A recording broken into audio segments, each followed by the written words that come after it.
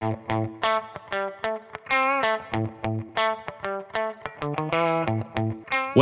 to Gerstel's Making Labs Work podcast, the show about analytical chemistry, interesting instruments, and the challenging analytical problems that they solve.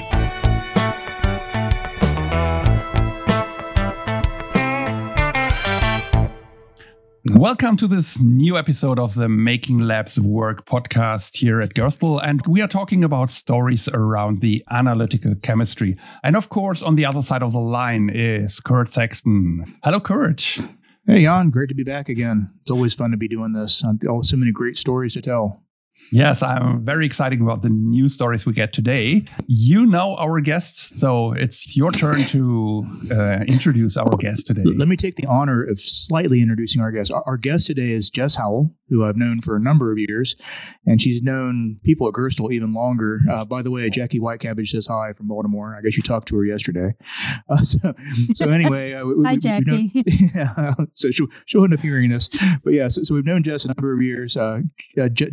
Jess is also a friend and colleague of someone else who was on our podcast, Kevin McNamara, who we recorded several months ago. So they have a shared background, but I don't want to spoil all that. I'll definitely leave that all up to Jess. So Jess, just to tell everybody who you are and how you got here. Hi, I'm Jess Howell. I will start by saying I've always had this idea of understanding things from a multi-dimensional aspect. So I started with my bachelor's degree from Western Kentucky University many years ago, and my degree was in psychobiology and biophysics with chemistry background. So I like the idea of learning about things and looking at them from a multivariate approach when it comes to disciplines. Then I went on and got my PhD at Michigan State University. It was in food science and also toxicology with a biomedical emphasis. And from there, I went to work for a small flavor company out on the East Coast called Systems Bioindustries. At that company, I did a lot of flavor matching analysis and specifications for raw materials and working with the plant to make sure that the flavors that were being produced tasted right or were correct. From there, I went to Pernod Ricard.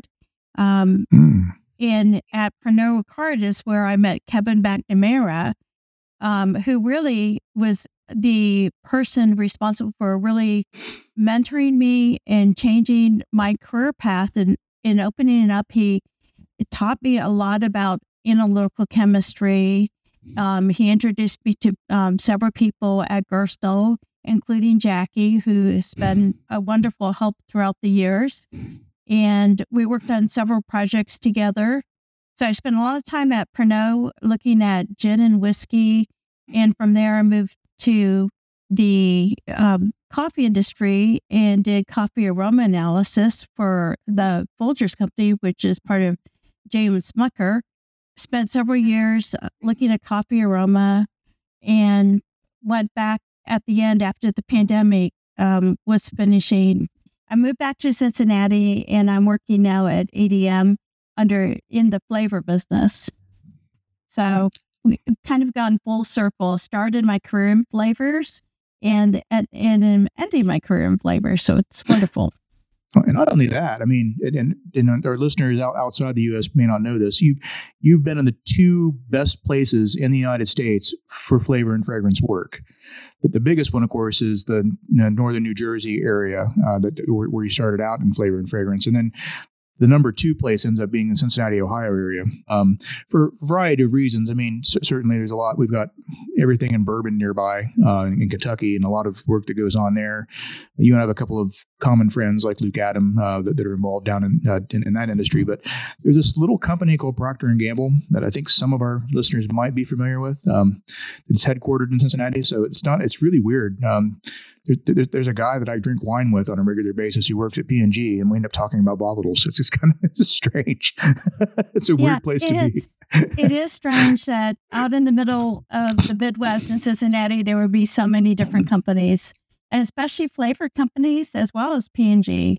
And Folgers actually was part of P&G at one time.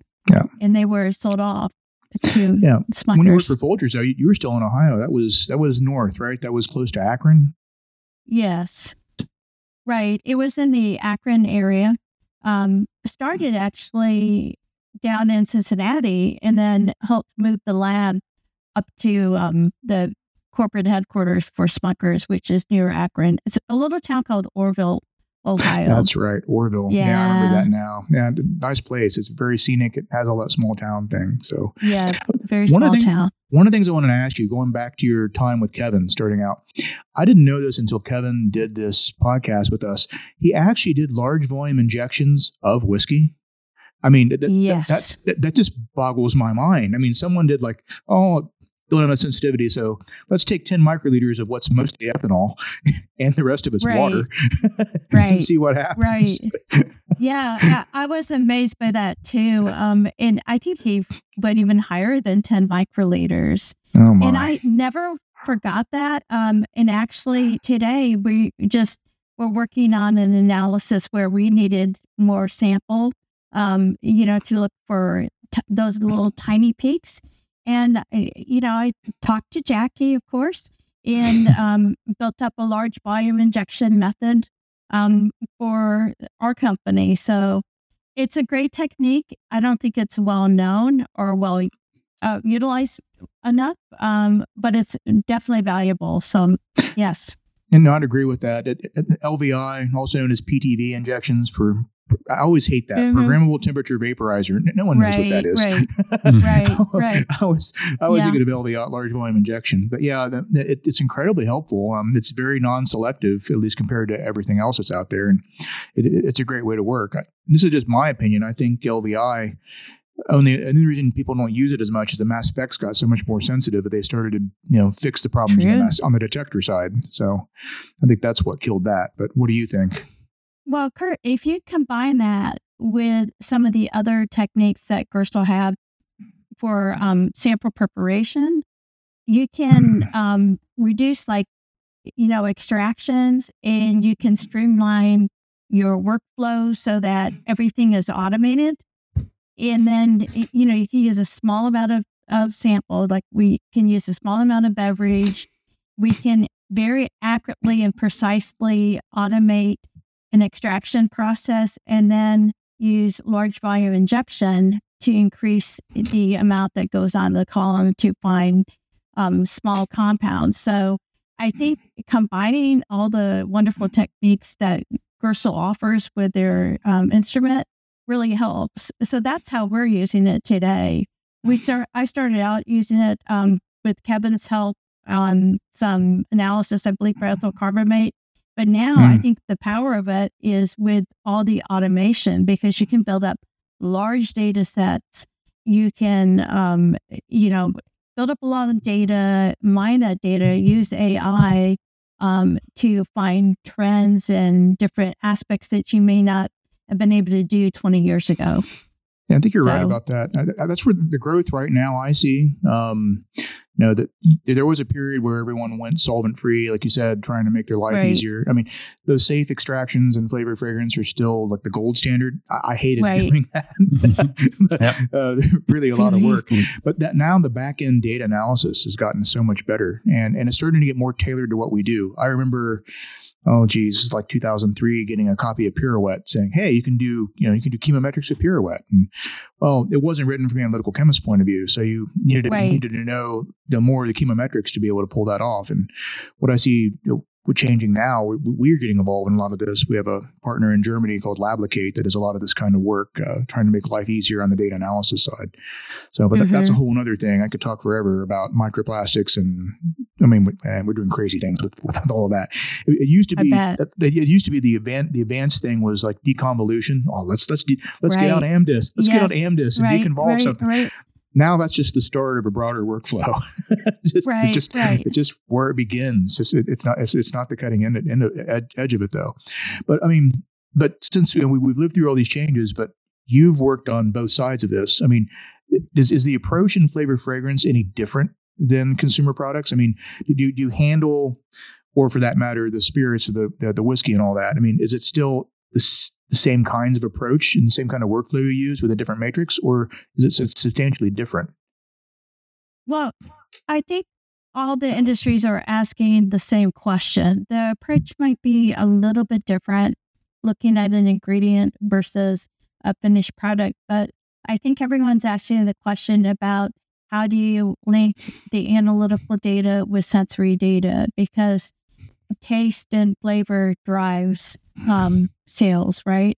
So Yep. how do you do that the best? How can you look at your data and understand, especially on the aroma side, how the data that you produce correlates with sensory data? And are you asking the right questions when you're doing the sensory analysis? Are you asking the right questions when you're doing the analytical? So I think the basic techniques have improved in the terms of being able to do things faster. It's changed the role of the chemist.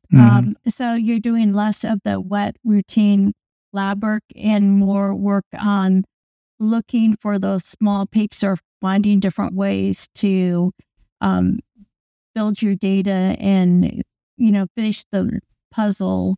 So I think the role has changed, but it's been the same question. And I think we're still a long way from totally answering that question. I think we'll be there for a long time. Yeah, I think you're right. I mean, one of the things we've gotten so much better with all these chemometrics and stuff and data analysis, but in the end, no one can tell you that there's two things that the state of the art cannot tell you. One is this wine is good, or this strawberry jelly is good. You can't make that judgment. You can say it has this collection of compounds, but in the end, you got to do consumer product testing to really know. You have to connect those two to humans somehow. Similarly, that we can eventually tell you that let me pick some from my own background, that this milk carton has a couple of peaks in it that the rest of them don't. I can't tell you that's why the milk tastes like grass, unless I can smell that coming out of an olfactory port. And that whole thing, that the human experience is always there. That's what makes this part of analytical chemistry so different. We can use mass spec to teach you peak ratios and this library searches and say, hey, look at this. It's 3-mercapto, 2-methyl, 1-propene. Right. It takes a human being smelling that to know that it smells like cat urine, which actually was a complaint I dealt with many years ago. You don't really know. I mean, sometimes a NIST might find some rough description, but you got to connect it somewhere or the other. We were really lucky, and I don't know if this is your experience doing all this sensory stuff.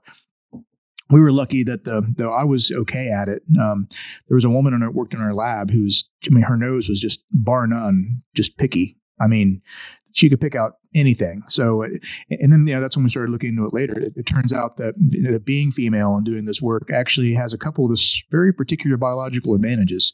Has that played out for you too, compared to some of the men you've worked with? Is your nose a bit more acute? I think it is. Of course, I would say so, right? But no, I think so. I think sometimes you get adjusted to different odors and you just don't smell them as well. But in that term, I would also say that it's not just finding an odor on a GCO. Like sometimes it's a combination of different odors that alter the odor of the finished product. So being able to trap those odors, the ones that you think maybe might be contributing, combine them and sniff them. It's like, it's somewhat of an art form, but it's also helping you determine, is this really what the customer might be smelling? That is either an off odor or something valuable to the product. So I like the idea of looking at combining different odors and trapping as well. So how are you trapping? I'm just curious. I mean, there's many ways to do that. There's thermal absorption tubes, but I just wondered what else. I've seen liquid nitrogen based stuff. What are your favorite ways? You may not be able to talk about what you're doing today, but over the years, what have you been using? What I've used the most are just the thermal desorption tubes because they work. And if you're good at doing it, you can put it on and take it off and, trap as much as you want. I've also used more sophisticated devices, but sometimes simplicity is better. Yeah. So, and usually as a chemist, you're doing multiple projects and you have multiple deadlines at once. So you can't spend a lot of time doing all the development. So doing something simple usually works the best. Yeah. Which kind of device are you using for the trapping? When you say you use a TDE tube, how do you connect that to the outlet of the column? Well, through the GCO port. Oh, so okay. we just connect the tube onto the port for the time of the odor, and then we remove it. So just manually at the point, and you put it in the olfactometry detection port and remove that after when the peak is over. Right. Okay. So just to let that also the audience know that there is a possibility to do that in this way. Yeah. Because it's quite easy. Yeah, it's easy. Okay, it's manual, but it's easy.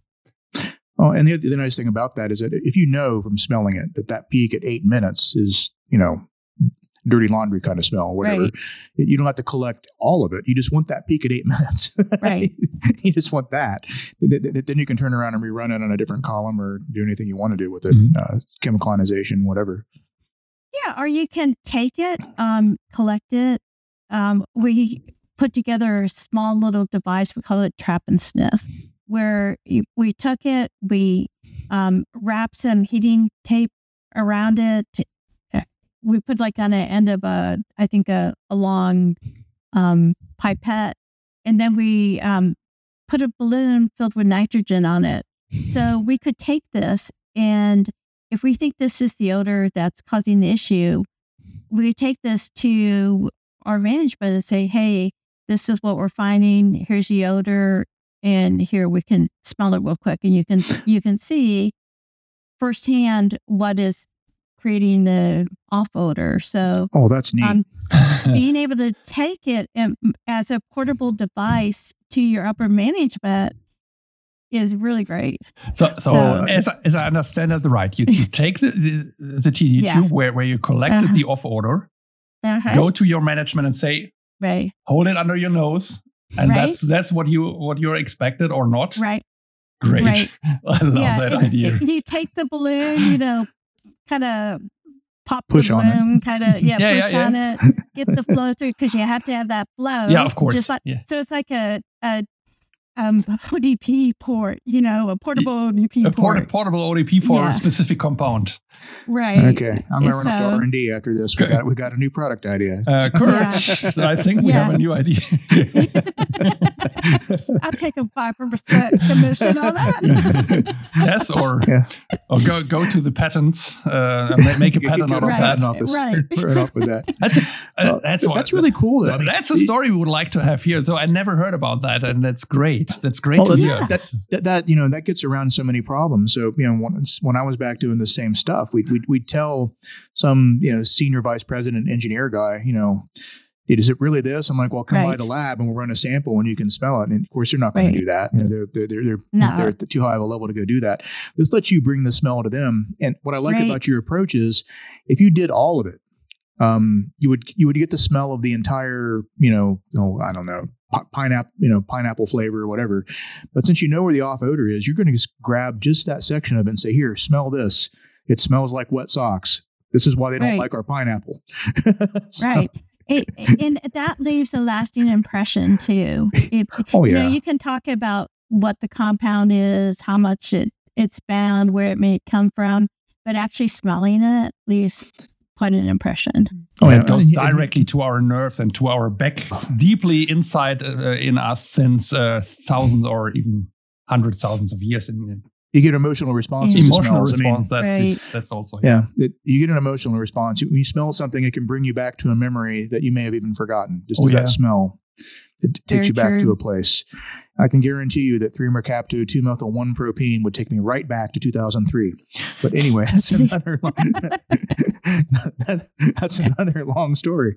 But anyway, I'm not here to talk about my cool stuff. I mean, you got to have some good ones too. I mean, there's got to be a bunch of really oddball stuff that you've smelled. I mean, you ever had anything that like cleared out the room when you got the standard?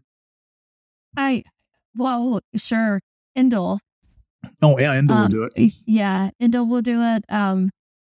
Sometimes when you have someone starting out, they may not know like which compounds are really strong in odor. So we had at one time, I remember when I worked at Smucker's, we were adding different compounds, making standards and heating them, doing different things, checking stabilities, and somehow we ended up with a fishy type compound. I can't remember exactly what it was, but it was very, very strong. And especially when it was slightly heated, and it cleared out the lab for a couple of days. Let me tell you, it was bad. Yeah, no, so, that happens. Yeah, it happens. Yeah. We used to do. There were a couple of sulfur compounds. We literally did the dilutions in the parking lot because we were just afraid.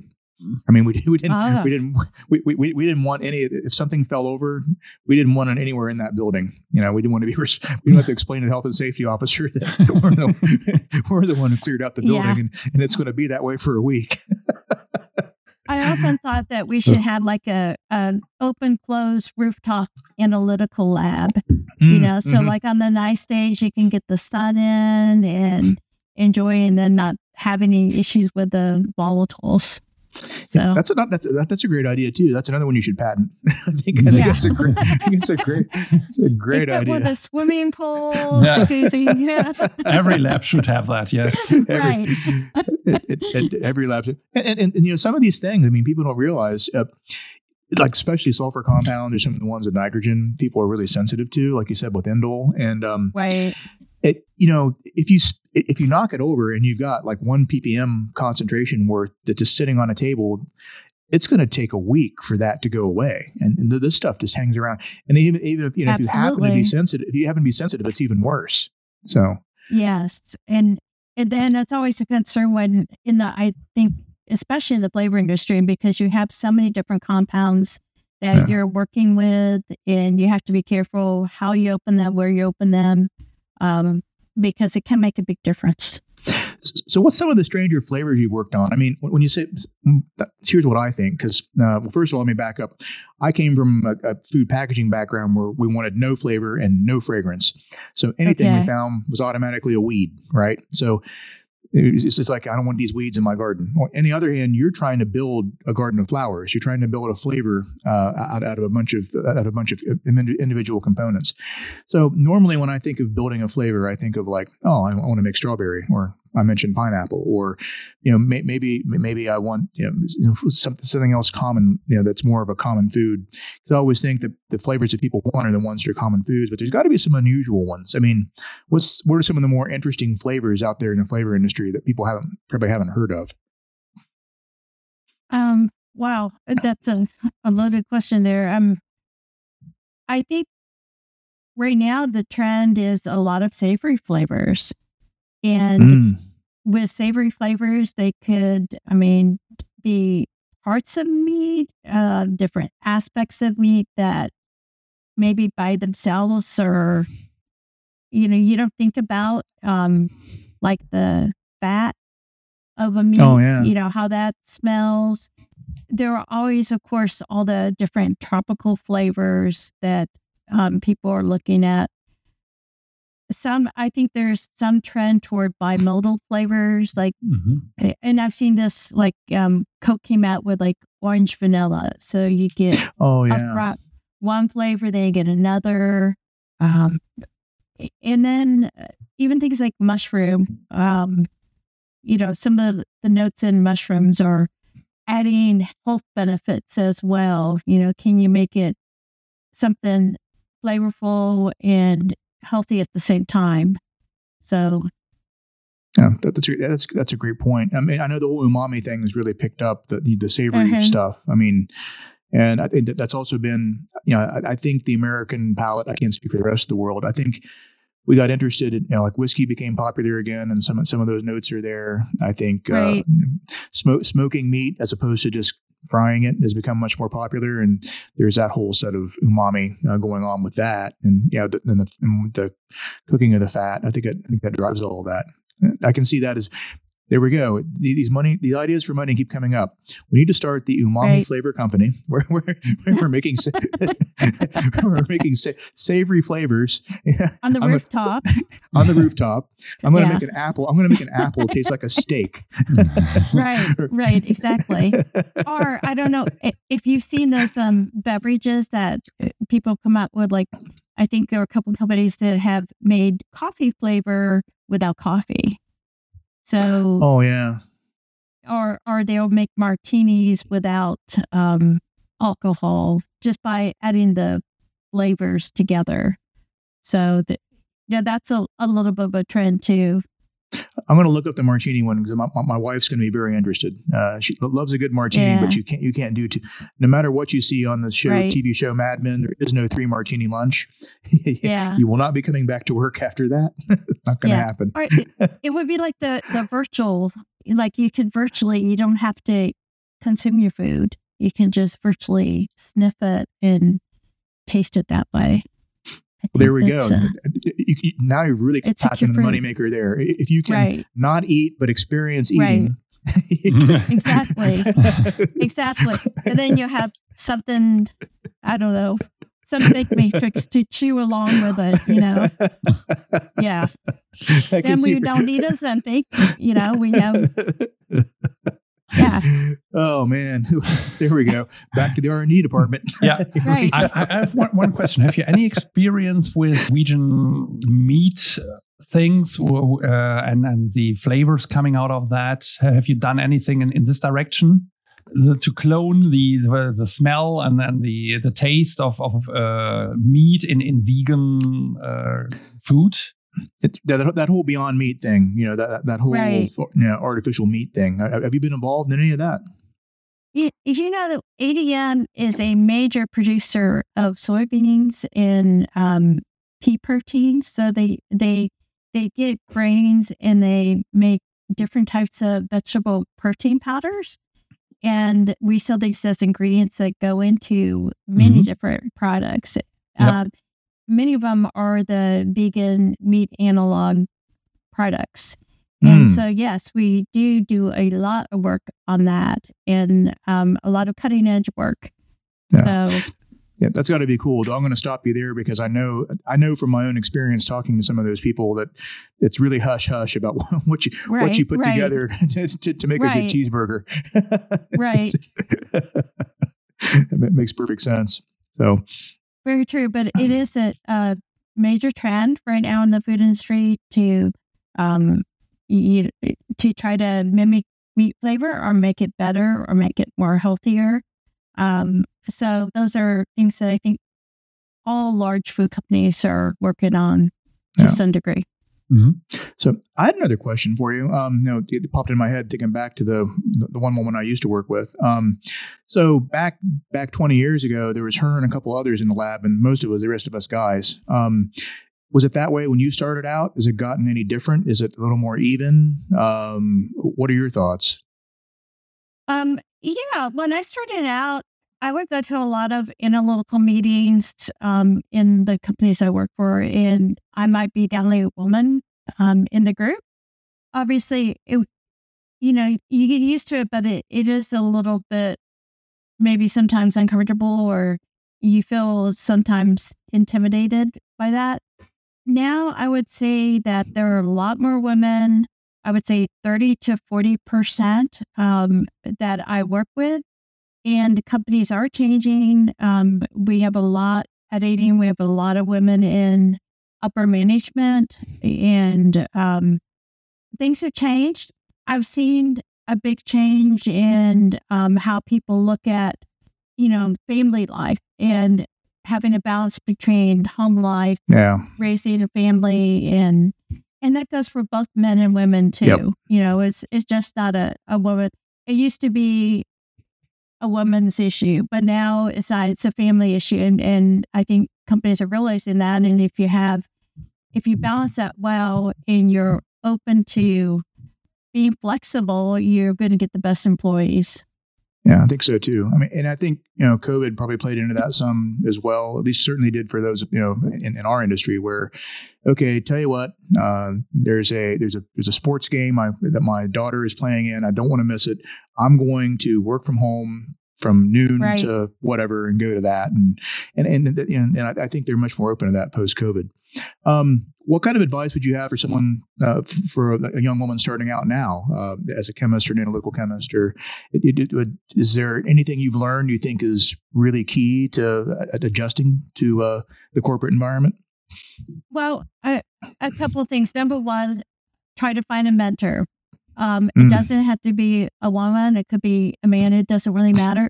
Find someone who has a job similar to what you can envision yourself in maybe 5 or 10 years, and talk to them on a regular basis and get their opinions on things that you're wanting to do. So finding a mentor, getting that extra support is beneficial. A lot of companies now have women's groups and other minority groups that you can join and participate in that also give you a little bit more support. And no, you're not going to change people's biases overnight. The best thing that I found to combat bias was to stick to the science, because when you're talking science, it doesn't matter who's talking, right? It's science, and scientists love to talk science. So if you're sticking to that, people, they forget who you are. They don't care. Yeah. They just want to know about the science. So I mean, you got the numbers, you got the numbers. I always joke that the difference between people in the instrument world and everyone else is that, if I'm selling a car, I can tell you how good the car will be. And if I'm selling you a mass spectrometer, you're going to say, show me your detection limits. Right.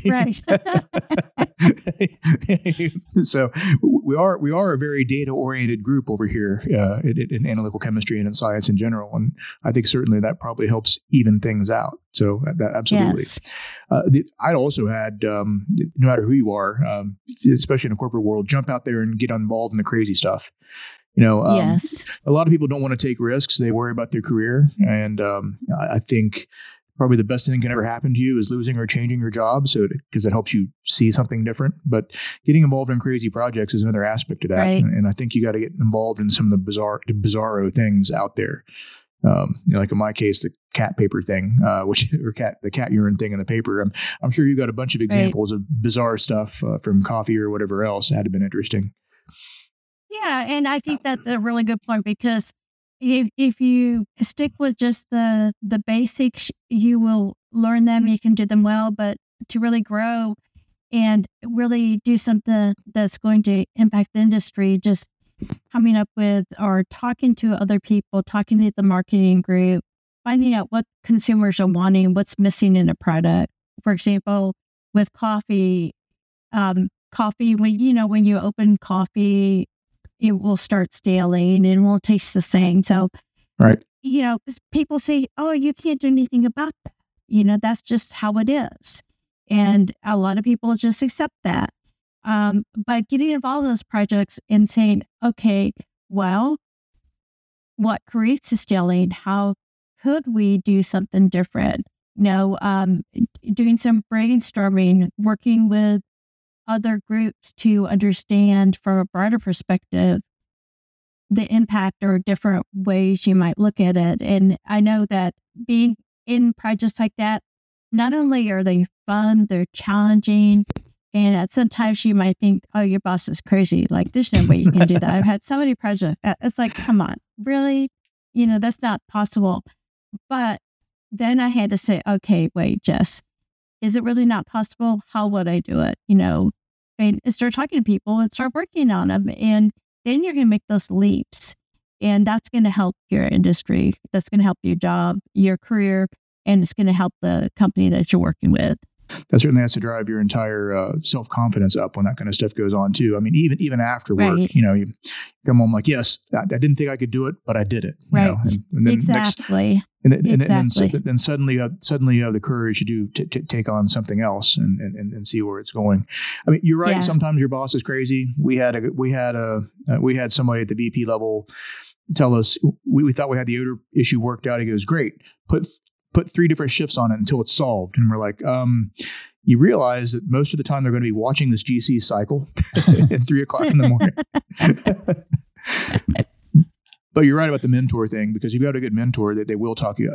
I was lucky. There was somebody early on in my career that talked me through, introduced me to thermal desorption, introduced me into ODP and all of that. And that was a key to it. And I think, I know, and you know who she is too. The woman who works for us now, Nicole Kafori, used to work for Al Rabat, who you know, and Al was one of her mentors. And I think everybody who gets involved in this needs a mentor someplace to get somewhere. Right.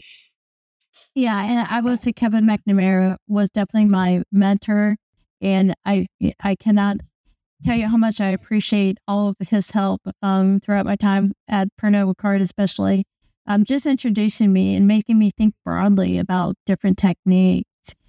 So I'm just not looking at I can do this step funnel extraction, I can get this data out of it, but what else can I do, or how else might I look at it? And he introduced me a lot to people at Gerstel, at Vincock, Jackie. Fred Foster has been very helpful. Yeah. Just wonderful people. Yeah, Fred's one of our LC guys, and I think right. I always forget that. I mean, I'm so obsessed with my little GC centric thermal absorption side of the world. There's this whole other side. Flavor fragrance really is done with LC too. Right, it is. It's so important. Looking at the non-volatiles, how they impact. It's just not the volatiles, right? Right. Because the non-volatiles will affect the matrix, how things are displayed in your mouth. It's quite important to understand both sides. No, that absolutely. Yeah. There's more and more of that. I mean, the metals involved in it too, to a low extent, mostly about toxicity, but that's there. But the LC side is just as important as the GC side. I've seen this actually close to both of us in Cincinnati, at Ohio State. Devin Peterson? Thank you.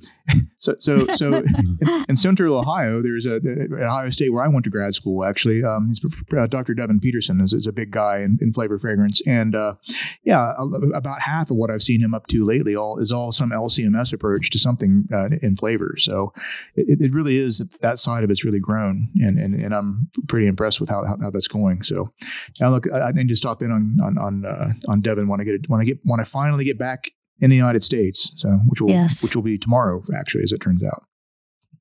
I think the LCMS, it's the new frontier. Understanding how the matrix affects flavor. We know a lot about aroma chemicals. We know a lot about aroma analysis. We don't know so much about how things change or impact flavors. And a lot of the work he's done has shown that different compounds that are non-volatile will affect how a flavor displays or a certain aspect of it. So, right. Absolutely wonderful work. Yeah, you can actually scalp out stuff. I mean, it changes the entire aroma profile if it scalps out and removes things you needed to smell.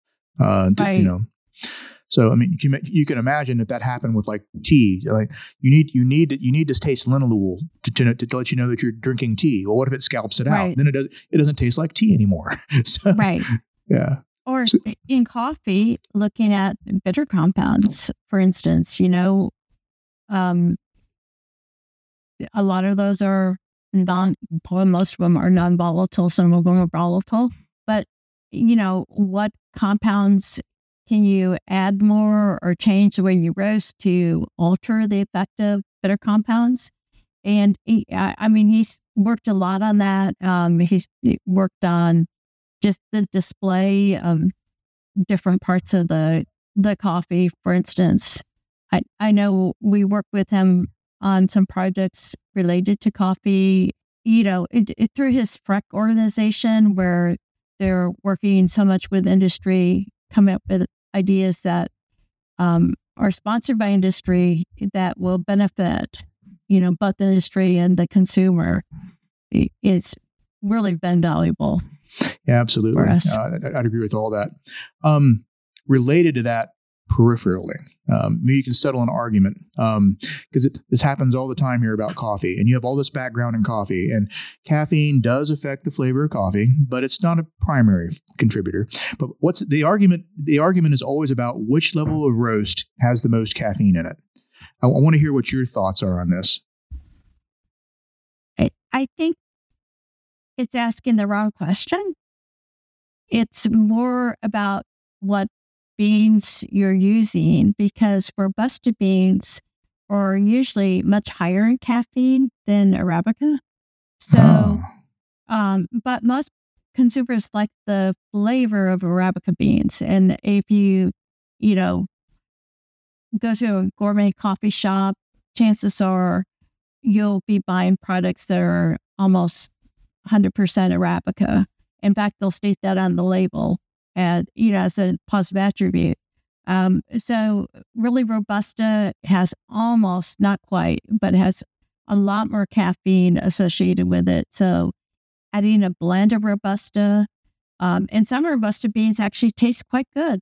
So it's how you roast them changes the flavor. And if you really want a jolt of caffeine, I would buy a blend that had Robusta in it. Thank you. What I'd heard from one coffee maker that I'd visited in Hawaii actually was that the medium roast was supposed to be the better way to go. But I guess the argument there, I think, was the dark roast.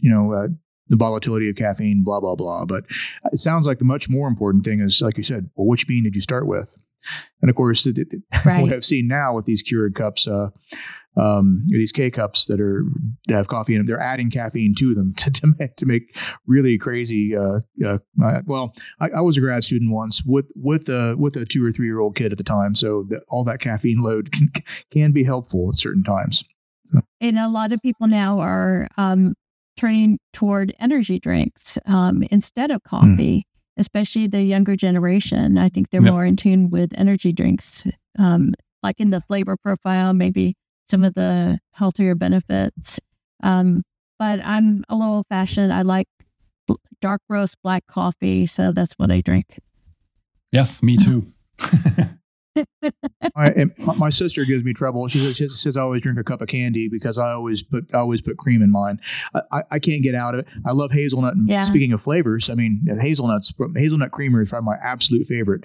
My wife can't stand it, but that's how I keep her out of my coffee. I can just put hazelnut in there and it works fine. Yeah. So before we come slowly to an end, I have just a question you mentioned right in the beginning of our talk. That was a side sentence that you use AI to explore data. Yes. So I'm so deep in AI and I'm so interested in these things for pictures, for other things, and all the stuff we need today in our business. And not in the analytical business, more in my business, creating things. And now you get my interest to what are you doing and with which tools you are working with AI today to explore data. What is behind that? Well, several things. You don't have to limit to just the analytical data.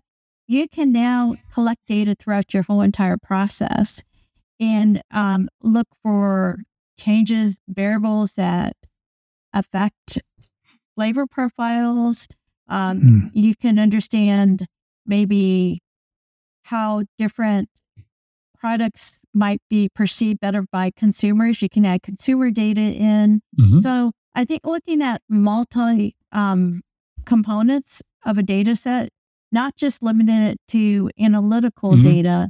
So it's more multidimensional in production, in user data, in consumer data, and analytical data, and put that all together. Yes. So when everybody's talking about ChatGPT, for example, throw everything in and say, hey, what's the result of that? So something like in that direction.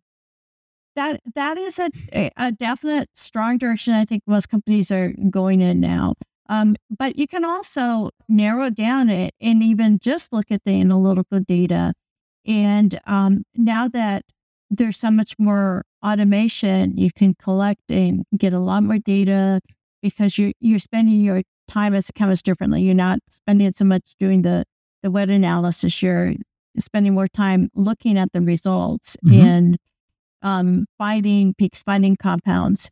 So you can collect a lot more data quicker. And then you can take that data, you can look for trends, you can build predictive models, you can use that. If you have enough data, you can build neural networks and find out a lot of things about what's going on with a certain product or trends in a product.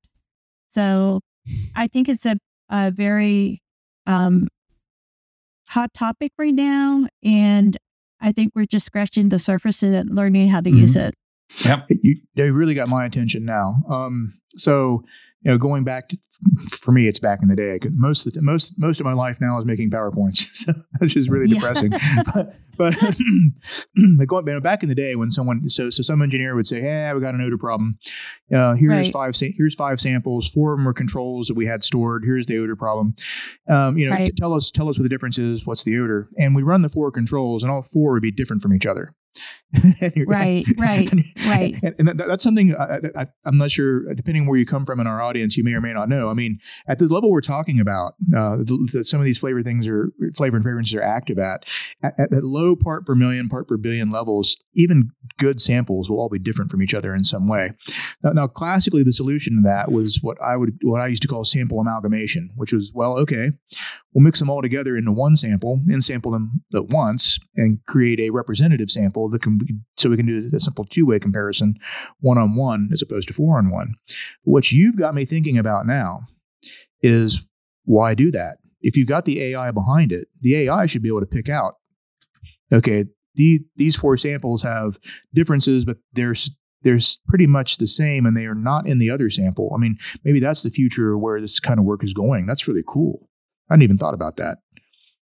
Yeah, and you can even use things like PC analysis just to look for variations, in your data set, which is more of a multivariate analysis approach.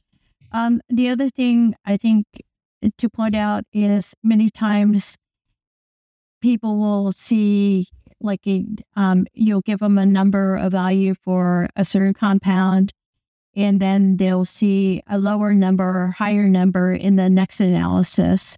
And what they wonder, is this different? Or they'll say, there's a problem with my product because here's a spec limit or here's a spec on this product and then this one is much lower.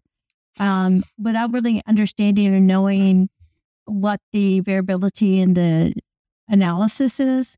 So I think a lot of work chemists are doing now is educating other groups on what does the data mean?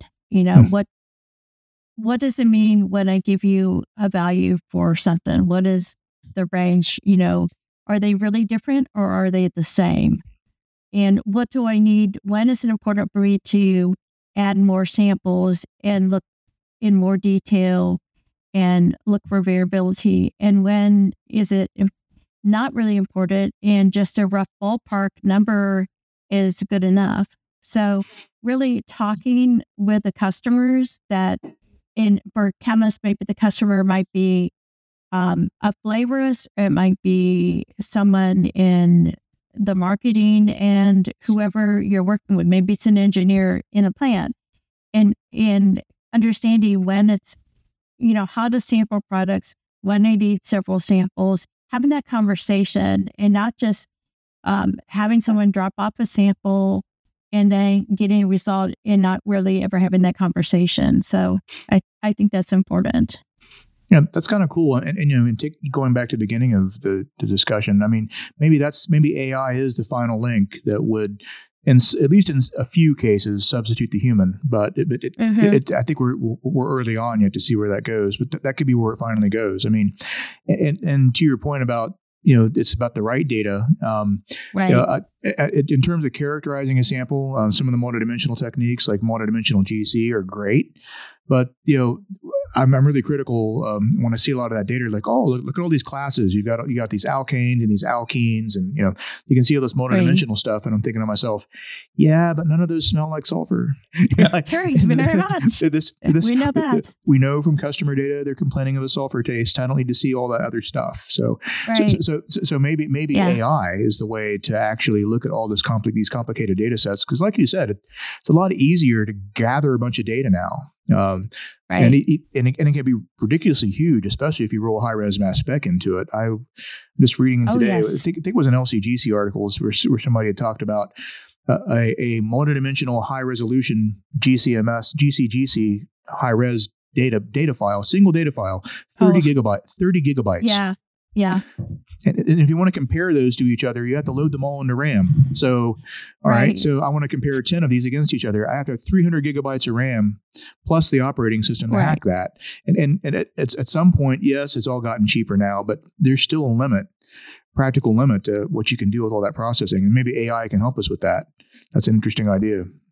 I think AI can help, but I think AI is almost an assistance. You also have to be asking the right questions. Of course. And knowing what questions to ask to really answer the problem. I think that's still something that needs to be done by a human, and then use AI to help assist answer that question. It's a tool. It's in the moment, it's just a tool. Even in our region, more or less a tool.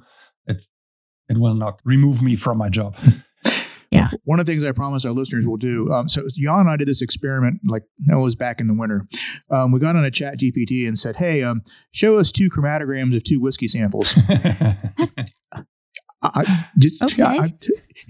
It was not ChatGPT. It was a picture-orientated program, Midjourney, on a bot running, which is a little bit more complex. But it's an AI, and when we get a picture, it was in preparation of the podcast with Kevin McNamara, and yes, and we get a nice picture of a wooden table with 2 whiskeys on, chromatograms lying on that, and it was very atmospheric picture about that. It was pretty cool. I mean, when you look at it as a chemist, you're like, no, wait, the chromatogram's not right.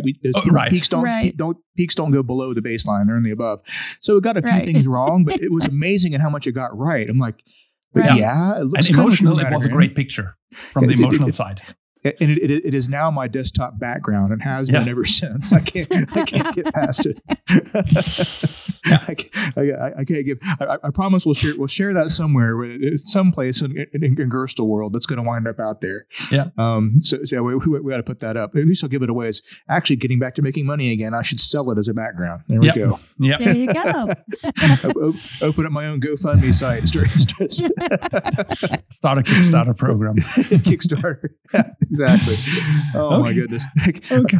So we are leaving the path, I think, a little bit. Yeah, a little bit off the path. Yeah. I'm very curious to see this picture now. Yeah, you will. No problem.